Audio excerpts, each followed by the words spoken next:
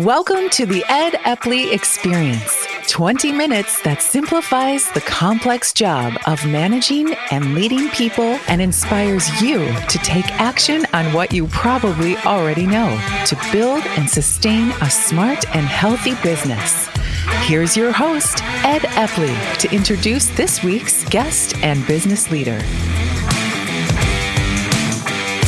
Welcome to the Ed Eppley Experience, your chance to get expert advice from people that I've met, people that I do work with, and in some cases, people I've partnered with to help others. And in this episode of the Ed Eppley Experience, I'm excited because we're going to get to dive into a subject that if you've listened to more than one of my podcasts, you know I'm a big fan of boards, in particular board of advisors. So our guest today is an expert on boards. As I was thinking about how to introduce him, I was thinking about the impact he's had on me. Number one, he has a calming presence. He has a style about him that puts people at ease. And he also, in the way he speaks, and I think you'll pick up on this, he causes you to actually slow down in your thinking. And he asks such good questions that oftentimes you may not have a quick answer at hand, and so consequently, I think he makes people think. And above all, he's just a really decent, good human being. Welcome to the Ed Eppley Experience, my friend Jim Brown from up north. So good to be with you, Ed. I'm looking forward to our conversation. Well, how has the last 6 to 18 months been for you and the folks up north in Canada? How are things today? We are more slow in climbing out of the impact of COVID, so only last week did we move out of lockdown to stage 1 of reopening, which is not very much that's reopened really. So we still are limited to like 10 people meeting outside. And I haven't had a haircut for 9 weeks, Ed. So. Neither have I. Yeah. And for any of you that are listening who know my hairstyle, you'll get that joke. Jim, you're looking good. I don't see a man bun on you yet. No. Probably not back to my teens. Well, listen, we should probably get into the topic about boards and what the pros and cons and goods and bads. But before we even get into that, how does somebody become an expert in dealing with boards? What's the journey that brought you to where you are? It starts over 25 years ago when we started this consulting company, Strive, and we were asking ourselves, well, what brings us together? I started with 2 other partners, and we did a bit of an inventory of everything that we had done to that point. And we realized, oh, wait, we've all been on boards, we've all led boards, we've all reported as the senior executive to boards. And what's happening to help boards? There wasn't much back then. Right. So we decided, this would be a need that should be met. We were foolish, Ed. It turns out that people don't pay for what they need. They pay for what they want. So it was an interesting journey in the early days before people even really knew what governance was, actually. But yeah, so now 25 years have passed and we've done a lot of work with a lot of boards. And you worked with both for-profit, not-for-profits, correct? Correct. Lots of both, but let's remember that for every for-profit board, there are 10 nonprofits out there. I would not have known that. Now that you say it, it kind of makes sense, but I would not have known that. That's an interesting statistic to noodle on, and as always, you're making me think and throwing me off my game already. I appreciate that, Jim. In the work that you have done, how much of it has been with boards of advisors versus boards of directors? Well, let me say that most great companies have both. They might not call it exactly that, but they realize that there's a place for both. Legally, almost every organization, in fact, every organization that is incorporated, legally has a board. Right. But let's also acknowledge that probably half of them don't even think about that. Because if a guy owns a company, he's legally the board. Yes. So they would likely more often have an advisory board, which is an important contribution, and the governance board is something that really just happens behind the scenes, invisible to them. When he makes decisions, he's the board, so it's a board decision. So would you say the biggest difference between an advisory board or board of advisors and a board of directors is boards of directors have a responsibility for governance that a board of advisors does not? Yeah, so let's take that further. boards of directors actually have the obligation to make decisions that direct and protect the company. Advisory boards don't have the power to make any binding decisions. They provide wonderful input, and then the person or group that they're advising decides what to do with that. But here's another consequential difference. Yeah, please. The people who are on governing boards are legally liable for those decisions that they make. Right. Whereas the people on advisory boards have no liability. And this is something to really play to your advantage, because the very best people are wise and wealthy because they've been so effective in their history. And then that means they're going to be very, reluctant might be. They'll be very cautious about joining a governing board, because now they become potentially targets for people going after the company. Right. So I've found that I can help organizations bring people to an advisory board with huge horsepower much more easily than we can convince them to be on the governing board. In my journey and work with boards and being a member of a number of boards, it was with that understanding that you just described about the fiduciary risk and liability that goes with a board of directors that I have leaned very heavily of being involved only in advisory boards. I'm at a point in my career where I don't need more risk and right.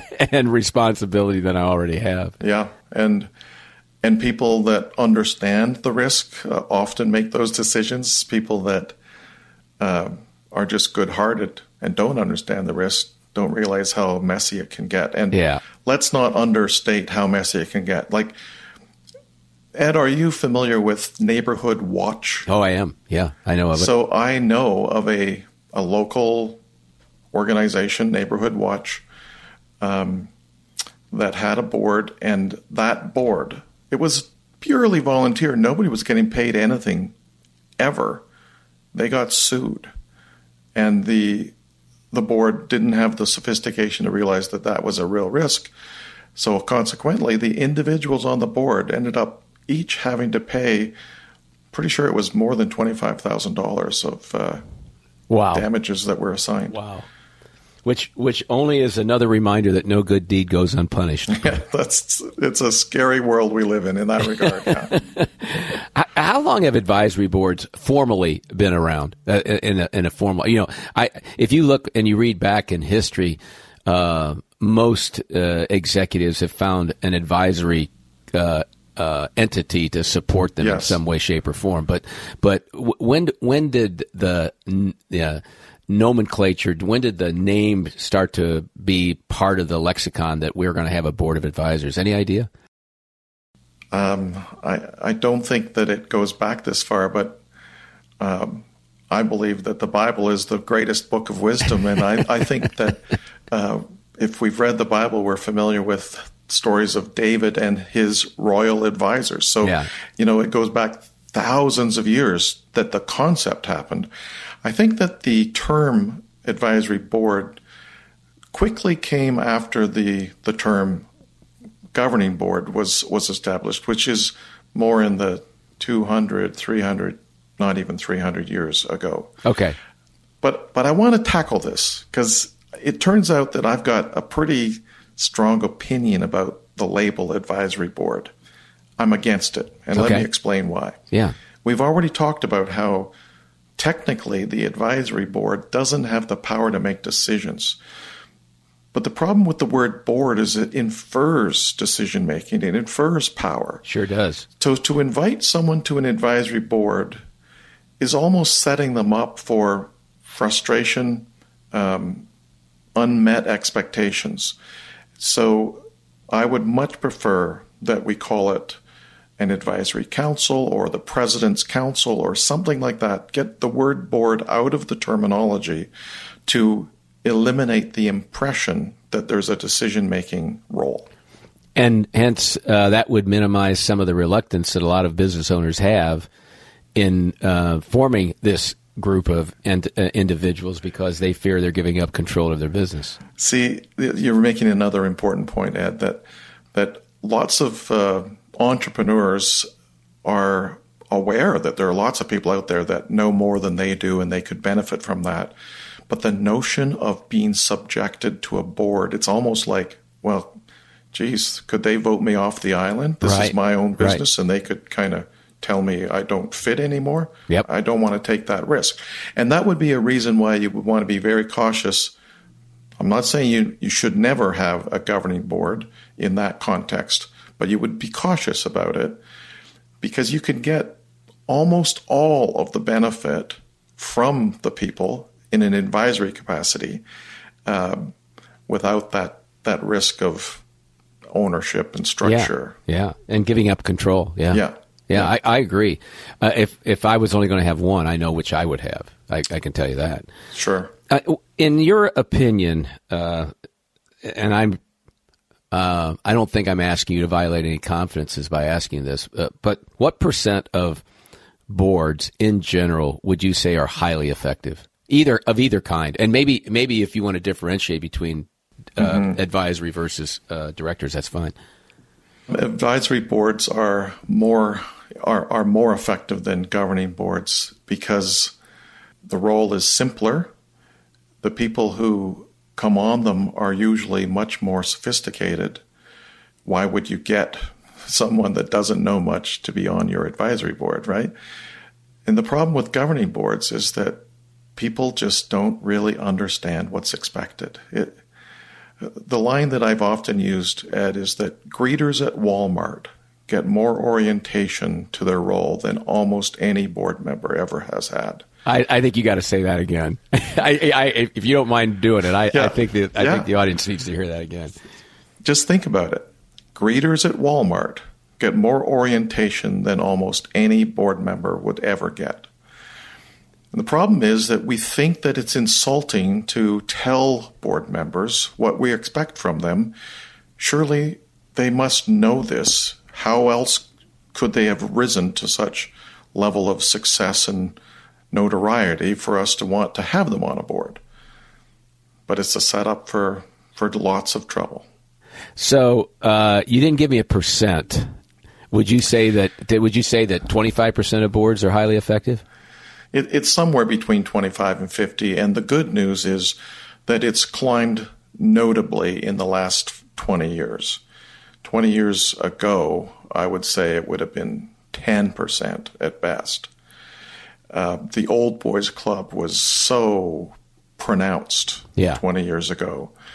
It's less common. It certainly hasn't been eliminated, but more and more people are aware that that's just not going to cut it in today's world. Yeah, and I think you're never going to get rid of it because there's going to be some owners that want yes people around them. Yeah.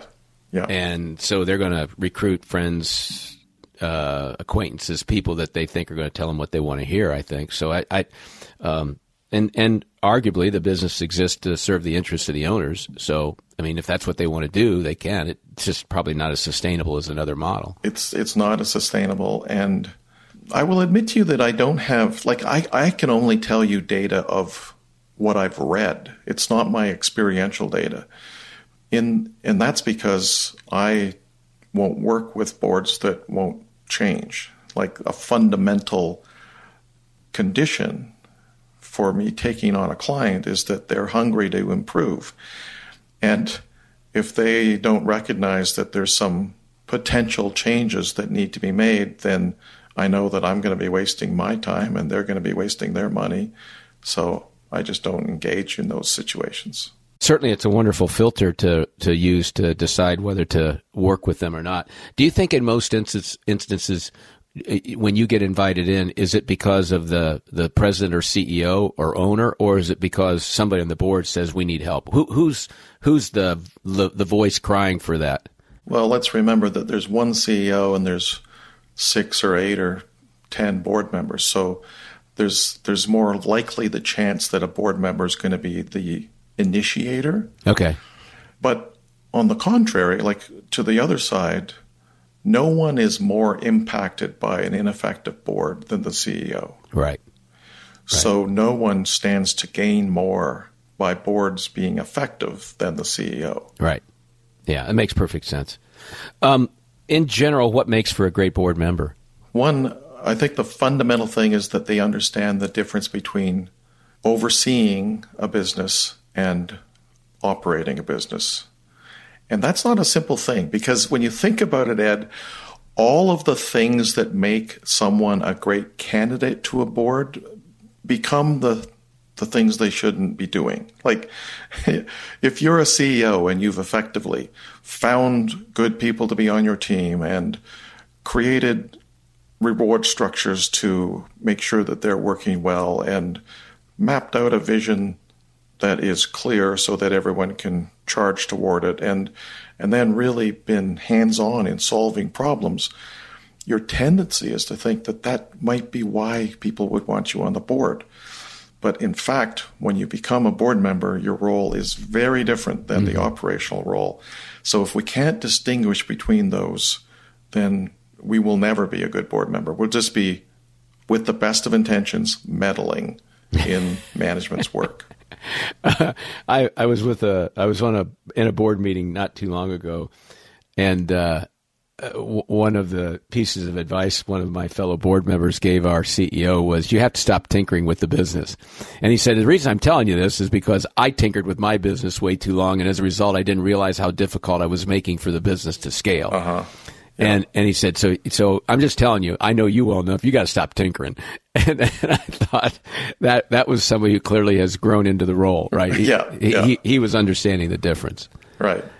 So beyond distinguishing between what's a governance approach versus what's an operating approach, I would say that we need people who can think strategically, people who like to look at the big picture and actually think through the possibilities. Like, there's a lot of what if postulating that needs to happen. Mm-hmm. And if you get most fulfillment out of kind of executing, you're not going to enjoy board work. It's going to be too slow for you. You also should be good at building consensus. Why do you say that? The problem with lots of boards is that everyone's opinion, like most people sit around the table, they are not, weak leaves blowing in the wind. They are pretty strong-willed, and so they're going to speak their opinion with real conviction. Well, if you have 7 people speaking different opinions with conviction, that's not really helping. You got to land that plane somehow. So the ability to express your perspective, but actually believe that there might be something you don't yet see, and notice that in other comments, and then I'm going to even use the word admit it. Mm-hmm. So, that's a good point you just made, Ed. I hadn't even thought about that. Right. Which kind of changes my own opinion a little bit. I think maybe the way we would incorporate both my thinking and yours would be to go here. You see what I'm talking about? And right. if we don't see ourselves moving in the conversation, we're not helping the conversation go where it needs to go to serve the organization. You got me thinking now. You mentioned boards as big as 6, 7, 8 people. Most of the advisory boards of which I've been a part are relatively small. Yeah, and I think that's wise. Although let's just admit that advisory councils can be differently used. And I've worked with lots of people who have a council of 5 or 6, right, but they only meet once a year. The CEO calls the individuals on council often for specific input. So the format of council is more one-on-one conversations than actual collective discussions. 2 thoughts here. Number one, I absolutely agree with the premise, and I know that I think the best council performance comes from the executive of the organization who has the council reaching out to them individually as warrants. And in some cases, I've even seen, again, in some instances where the executive intentionally schedules meetings with each council member individually on a rotating basis just to talk. Yeah. It's not with a formal agenda. It's not with any specific business issue in mind, although it can be discussed, but it's the whole idea of just to get that perspective and to pull themselves back out of the day-to-day operation of the business and talk to somebody who's thinking probably more strategically more often than are they. And it's likely gone, a few miles down the road for ahead of them. So, yes. Yeah, here are some of the problems I've got right now. Have you ever had any of those? Oh, boy. Yes. Let's talk about that. Here's what I had happen. Here's how we handled it. Here's what I wish I had done differently. Yep. Those kinds of things. What keeps most executives, owners, presidents, whatever the title, from creating a council of advisors, other than the fact that they think they might have to give up control? What would be the other factors? Sadly, I'm going to say the biggest one is lack of humility, and maybe it's better expressed as falling prey to the world's projection that if you're not figuring it out yourself, you're not good enough. There's some weird stuff going on in our society that we think anybody that's really good is a superhero. Anybody that isn't a superhero isn't that good. So yes. That's interesting. They're afraid they're going to look like less if they have to get the help from others. In fact, that would be one of the biggest things that we had to overcome in our consulting practice, Ed. In the early days, the people on boards were loath to admit they needed a consultant because they were afraid that admitted that they probably weren't a good enough board. That makes sense. But then Enron happened and WorldCom happened, and the whole mindset shifted to where people realized, wait a minute, anyone that doesn't get a consultant now and then to get some help probably is irresponsible. So that was a huge gift to us. Yeah. It went from being a scarlet letter to being more of a seal of approval, right? Yes. Yeah. Yeah. That's a big shift. So humility would be a thing.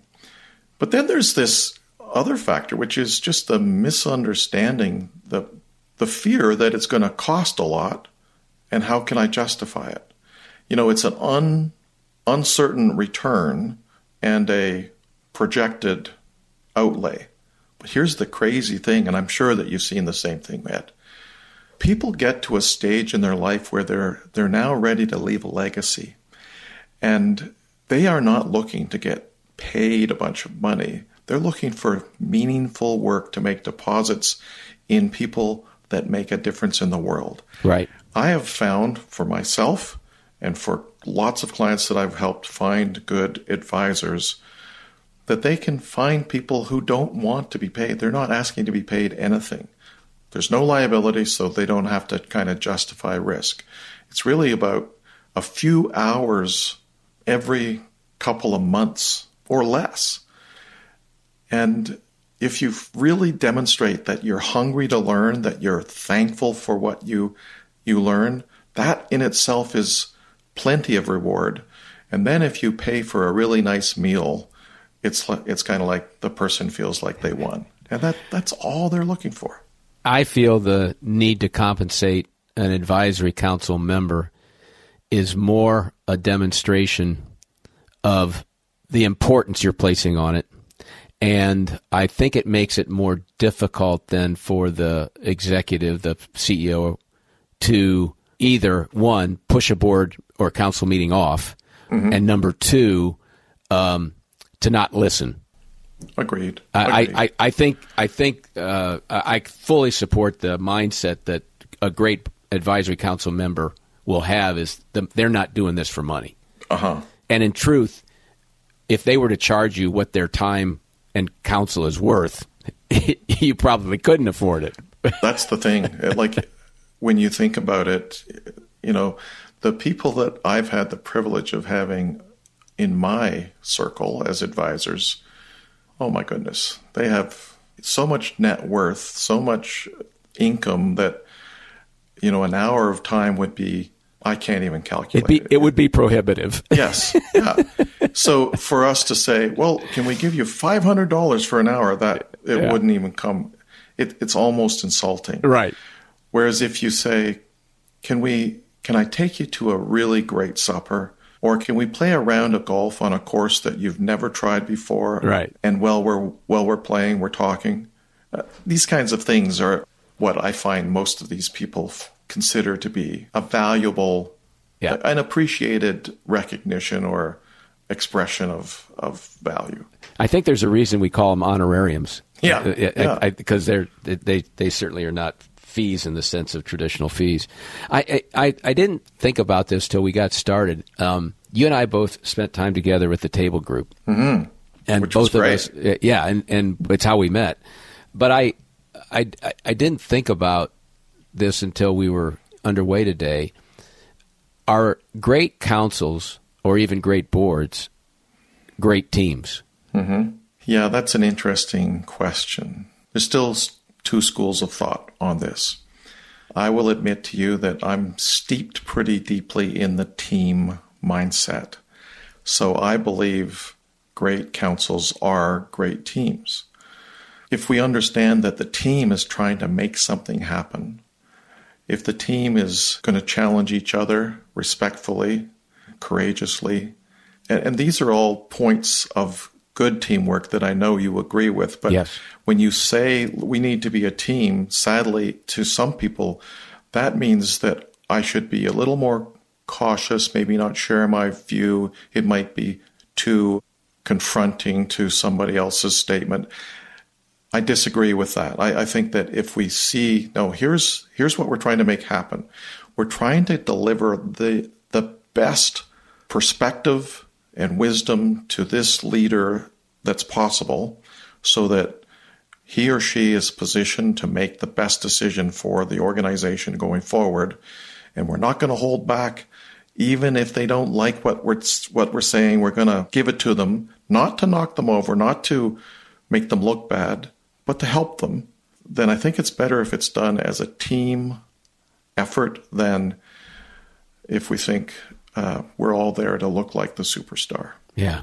So a lot of the principles that Pat Lencioni talks about in the 5 dysfunctions of a team, you would say absolutely are applicable to a council or a board. I do think they are.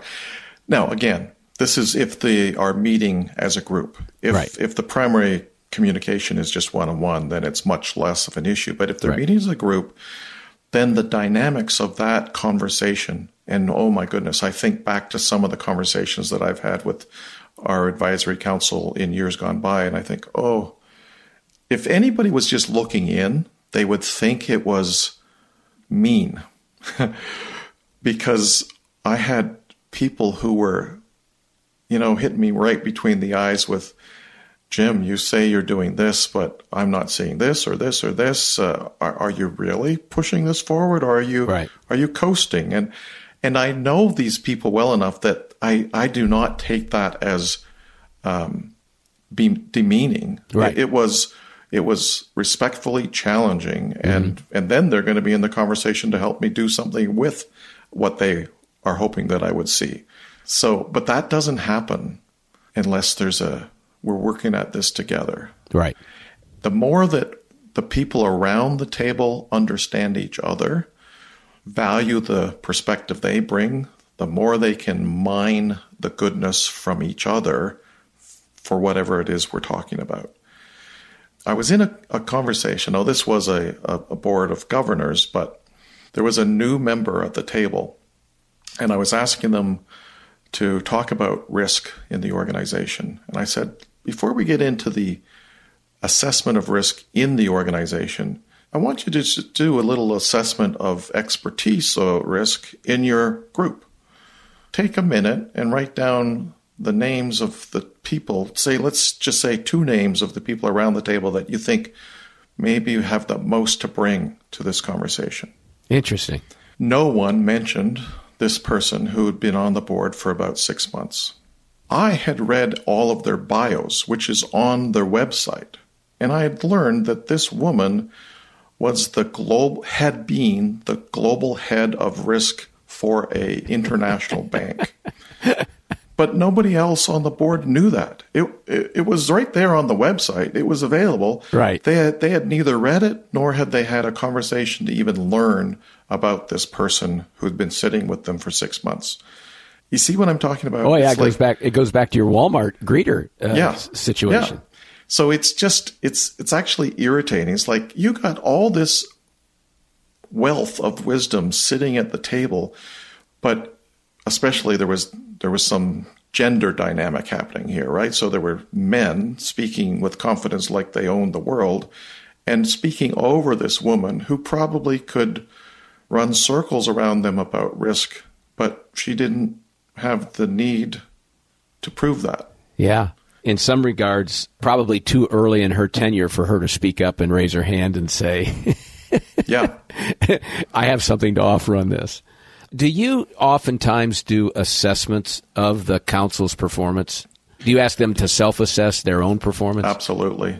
There's kind of layers. Like I think the right thing is for everyone to self-assess just personally. Right. Annually. And for advisory councils, we actually say that no one should commit for more than a year. There should be an invitation to reconsider at the end of a year from both sides, frankly. Yes. And that assessment should be a tool that helps them. So, you'd ask questions like, did I bring concrete value to the conversations this year? Did I see suggestions that I made get implemented this year? Is the chemistry between the others on council and myself a positive one? And these are just a few. And I wouldn't have, 20. I would have 6 or 8 questions maybe. Right. And the last question is, do I think it would be best to continue for another year? And I will admit that there's been times when I've been very disappointed when great people have chosen not to continue. But it's their prerogative. And it can be about all kinds of things, right? Oh, yeah. They might just feel like, I gave you enough for a year. That's what I can commit, and I'm moving on to something else. Or I've got other things in life that demand more time. It's not necessarily a vote against the CEO. It's a decision to lead their own lives. Oh, yeah. And I always say that we serve, first of all, at the executive or owner's pleasure. But the truth is, we serve at each other's pleasure. Right. It has to be mutual to really be effective. Look, we're running up against our time constraint that we try to keep these podcasts in, and the fact that we've even gone over is a great indication of all the value you're offering to our listeners. You have a book called The Imperfect Board Member. Just describe briefly what that book is about for the audience. Sure. Well, it's written as a story because I believe stories are the easiest way for people to really integrate understanding of issues. It's a story of a CEO of a early stage company who gets involved on a nonprofit board. And to his shock, he's learning more about governance from the nonprofit board than his own board. And it's really just a journey of experiencing the key issues regarding making boards work well. And ultimately, it exposes what we call the 7 disciplines of governance excellence. Yeah. Having read it and having referred it to others, I can tell the audience it's a book that I think if you have either a desire to be part of a council or a board to serve, or whether you're going to organize one, it's really, really helpful to get those perspectives that Jim offers in the book. So I would highly recommend it. The second thing is, if people want to reach you, Jim, what's the best way for them to do that? If they just visit our website, which is strive.com, they will find contact information, or they can just send an email to me, jim@strive.com. We keep things pretty simple in our shop. And he will respond, folks, I can tell you that. Last ask that I would make of you, if somebody is contemplating going down the path of creating a council or a board, what would be the one thing you would tell them to do above all else? Take some time to identify what you really need to learn from people who've been down the road further than you have. If you don't begin with an appetite to learn, then people are going to wonder why you're asking them to contribute. A good suggestion is talk to somebody that's used an advisory council for a number of years, and you'll probably get no end of examples of, oh my goodness, the things that I learned from my advisory council, like this and this and this and this. And you realize, holy smokes, I could benefit like that too. Like, I don't know how to get in front of some of the people that I long to be my clients, or I don't know how to overcome the problem that we've got with retaining the best people in our organization. Well, there are people that have figured this out and have done it well for decades. There's lots that you can learn, but they need to be on the tip of your tongue. Or these people, when they talk to you about why they should be an advisor, they're going to wonder how it could be useful, and therefore it's a waste of their time. Yep. He's Jim Brown. He is part of Strive and the organization that helps councils and boards be more effective. He's a friend. He's graced us with wonderful thoughts and ideas. Jim, it's always good to talk with you, especially under these circumstances. Thanks so much for being part of the Ed Eppley Experience. It's been a pleasure, Ed. I enjoy it. I thank you for what you're doing to serve all the leaders that are listening. Be well.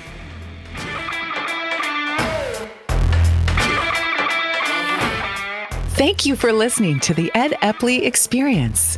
For more information on building a more sustainable, smarter, and healthier business, visit www.theeppleygroup.com for resources, tips, and Ed's latest blogs. That's the Eppley, EPPLEY group.com. Plus, take a free assessment at theeppleygroup.com/assessment to find out how you measure up as a highly skilled and accomplished manager and where to focus on improving your skills.